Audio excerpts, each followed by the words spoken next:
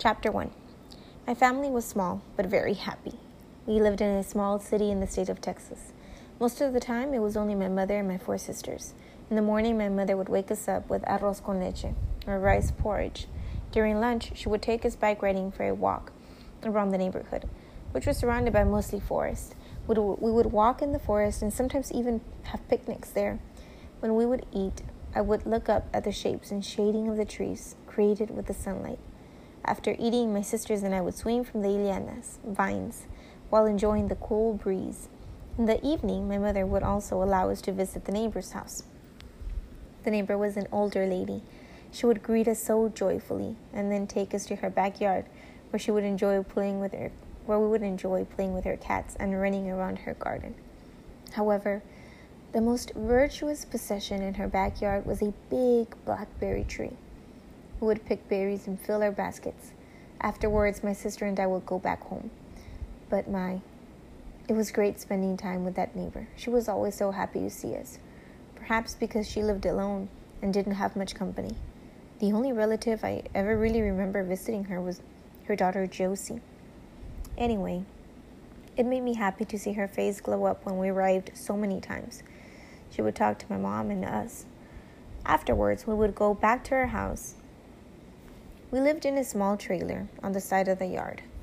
My dad was planning on building a house, so meanwhile, we lived in the trailer. The people around our neighborhood were friendly. One neighbor in particular became my mom's best friend. She had a son whom we would play with. When we would go over to his house, my mother would talk to her while we played all together. One fall, the neighbors got together and did something I will never forget. Our neighbors donated to us all kinds of food. With a smile on her face, I heard our neighbor tell my mother, "Here, these are for you and for your girls."